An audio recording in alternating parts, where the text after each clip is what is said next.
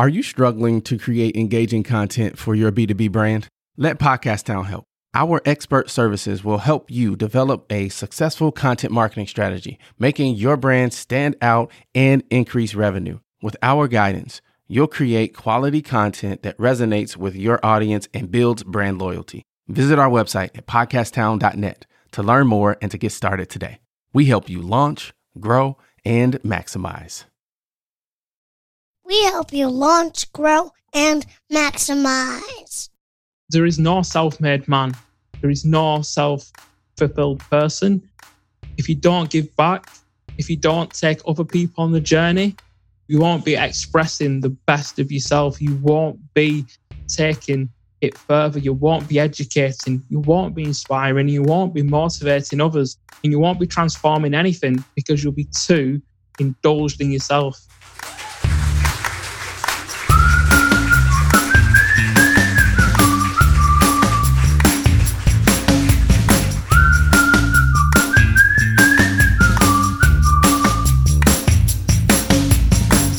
Can I get it? Oh, yeah. What's up, Enterprisers? Welcome to the Enterprise Now podcast, where we educate, motivate, inspire, and transform business owners and entrepreneurs into success. That is what we do. We help folks launch, grow, and maximize.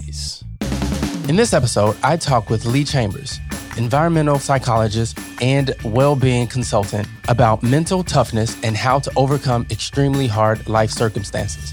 Lee lost the ability to walk at the age of 29, and after he had time to reflect, he realized what's most important to him. He was able to leverage that, build the mindset of a champion so that he could learn to walk again. Here's my conversation with Lee Chambers.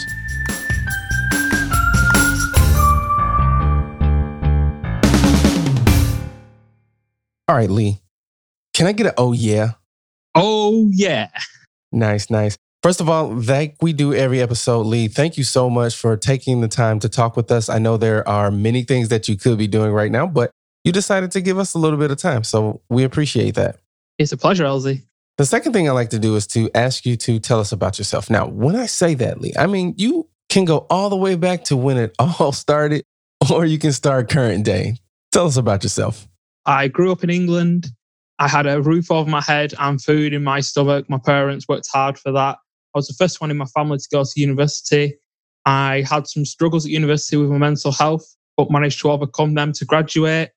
Graduated into a finance job, and the credit crunch took the job and my training away. So I built a business and worked in local government, trained and ended up working in elite sports, and then lost the ability to walk, which completely changed my worldview and led me to set up my wellbeing consultancy and coaching company that I run today. Wow. So we're going to unpack that a little bit more in a minute, but let's take a left turn and learn a little bit more about you. What's your favorite thing to do, Lee? My favorite thing to do is coaching my disability football team. So in a big way, when I lost the ability to walk, I didn't have any way to get my competitive side out while I was relearning, and disability football became something that was really important to me. So I started playing, and now I've moved to actually coach a local team.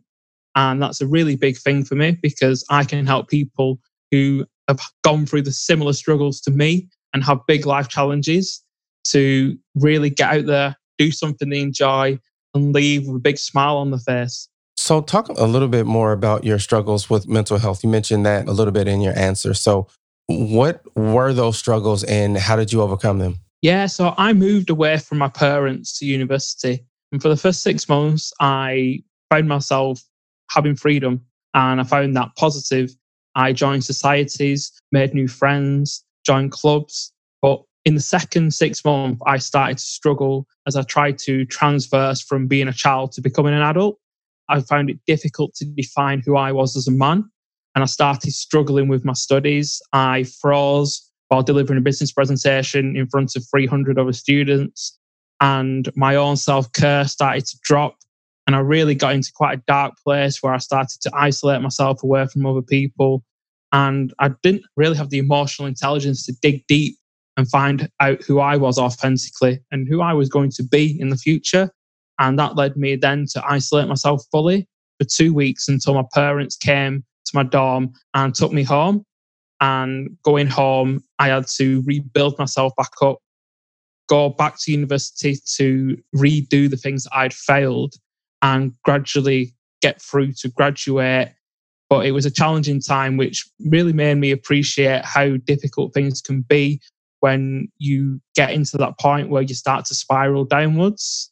And it's difficult sometimes as a young man because you don't always have the tools and the awareness to go forth and seek help, especially not for me. It was over 15 years ago now. And I think now there's a lot more awareness. People are a bit more vulnerable and open to speak. And that's a big part of what I project when I go and speak in education, is that there's people here for you. There's wellbeing officers. Go and speak to your doctor. Talk to your friends. There's people who you can talk to. Don't isolate yourself. There's a couple of key concepts that you hit on in there that I want to unpack a little bit later. Emotional intelligence and self-isolation and really self-awareness. So you also mentioned that you lost the ability to walk. Tell us about that. Yeah, so I was 29. I was in good physical health and good physical shape. I was playing team sports. I was independent. I could do whatever I wanted when I wanted. And I suddenly became ill. My immune system started attacking my joints. So it attacked my wrist first. So I just thought I must have been using the computer too much this week. And that was on a Thursday. And then on the Sunday, my knee locked in place. And then I got a little bit worried. I went to the doctors. They give me some steroids to bring the swelling down. But then on Tuesday, it happened to my shoulder. And then on Wednesday, it happened to my other knee. So that left me in hospital for a month, completely unable to move. I had people helping me shower and feed myself. My son was only 18 months old. My wife was 6 months pregnant. And it was a very challenging time. And at first, I had the natural reaction to grieve for my mobility and feel doesn't really seem fair. I'm so young. Why me? But then that very quickly turned to reflection about how ungrateful I'd been for being able to walk and how ungrateful I'd been for the people that are now helping me do the things that I can't do. And then that even went further for me to start to think, well, I live in a first world country. I've had free education. I've had the freedom to set up a business. I've had numerous different careers and so many opportunities that other people might not have had. Why should I sit here and be ungrateful and feel sorry for myself? And I'm going to be proactive and I'm going to get back on my feet and go through rehab and fight disease as much as it's attacking my body and just be proactive and resilient through the challenges and the difficult times. And I had that desire to say that my daughter was born not long after I got out of hospital. And when I was in rehab, I was determined that I was going to be walking by the time she was walking. That was my why, my reason, my motive to keep going on those mornings when I was in so much pain, when I was stiff, when it was hard, when I didn't want to. I decided that I was going to go 100% to be committed to be walking again and playing with my children in my garden. And that pushed me on through those challenging times. That is amazing for a number of reasons. Lee, why do you think that some people have that switch, that gear, that why, and some people don't? Some people, given the exact same circumstances, would have given up and gone the other direction. Why do you think that is? I think that in some ways, life is full of challenges, is full of failures and mistakes. And the ability to take ownership over those and detach the emotion and start to unpick them apart for the data that they are, because everything's an experiment. And I just feel that for some people, suffering does generate growth, but it's very difficult sometimes when you're in that scenario to really see the other side, to see the positives. And again, as people, some people are more optimistic, some people are more pessimistic. But I think everyone has that initial reaction to struggle of, this just doesn't seem fair, because we have that like negative bias psychologically that tends to anchor in on that. But some people anchor in really, really deeply it starts to seep into their identity and become who they are. And the difference between having that victim's mindset and that victor's mindset, it's not actually that much. Some people take a lot longer to get to that point than others, whereas some people get to it quite quickly. And I think that for me, having gone through the mental health struggles and the redundancy and losing my professional qualification opportunities really helped me in those challenging times for a bigger challenge, to have that resilience and have that mindset to really push through. And I know that when I was in recovery, there was other people in recovery with me as well. They had their heads down, they were desolate, they were struggling. And I didn't look down on them and think they should be doing it like this, because we all have to go through our own journey to shape who we are.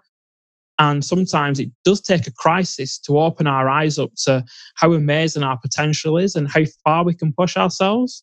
And I just think there becomes a point where in your life where you decide, I'm not going to be held back by these limits that I believe.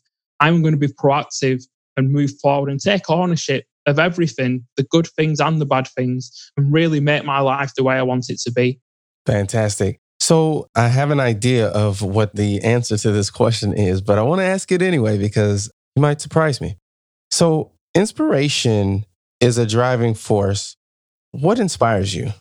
So I'm inspired by helping other people fulfill their potential and helping people understand that the body and the mind are amazing things that we can be utilized, but we spend so much of our lives switched off that we just don't really feel that on a daily basis. And it's understandable. We're not going to get eaten by that tiger anymore. So many of our senses and our acuity, they're not switched on. But what really inspires me is sharing my message and building that awareness, but helping people to take responsibility for understanding themselves, understanding why they behave the way that they do and why they have those feelings and thoughts, and then really helping them find their path and chisel it out to find what is their big vision, and then helping them smash it into thousands of pieces so they can do a little bit every day to get closer towards who they want to be and who they want to become. Awesome. Now, as motivation is a pulling force, what motivates you?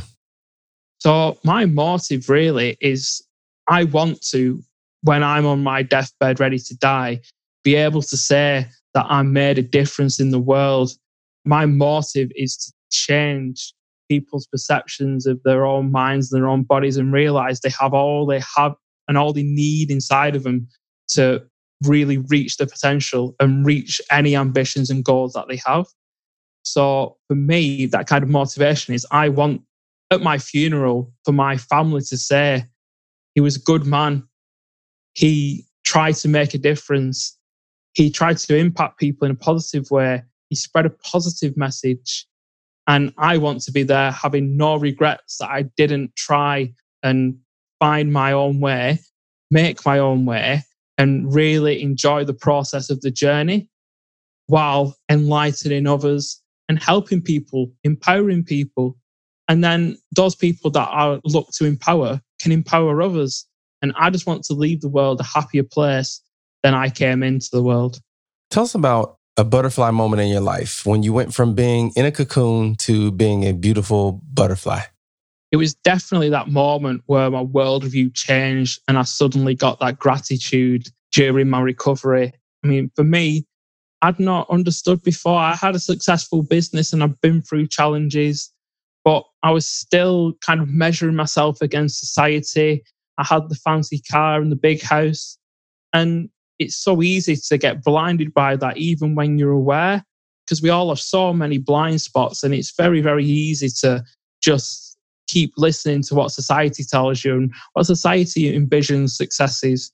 But lying in that bed and having so much time to reflect and having lots of basic things taken away from me, it just ignited a fire inside of me to think, what really matters?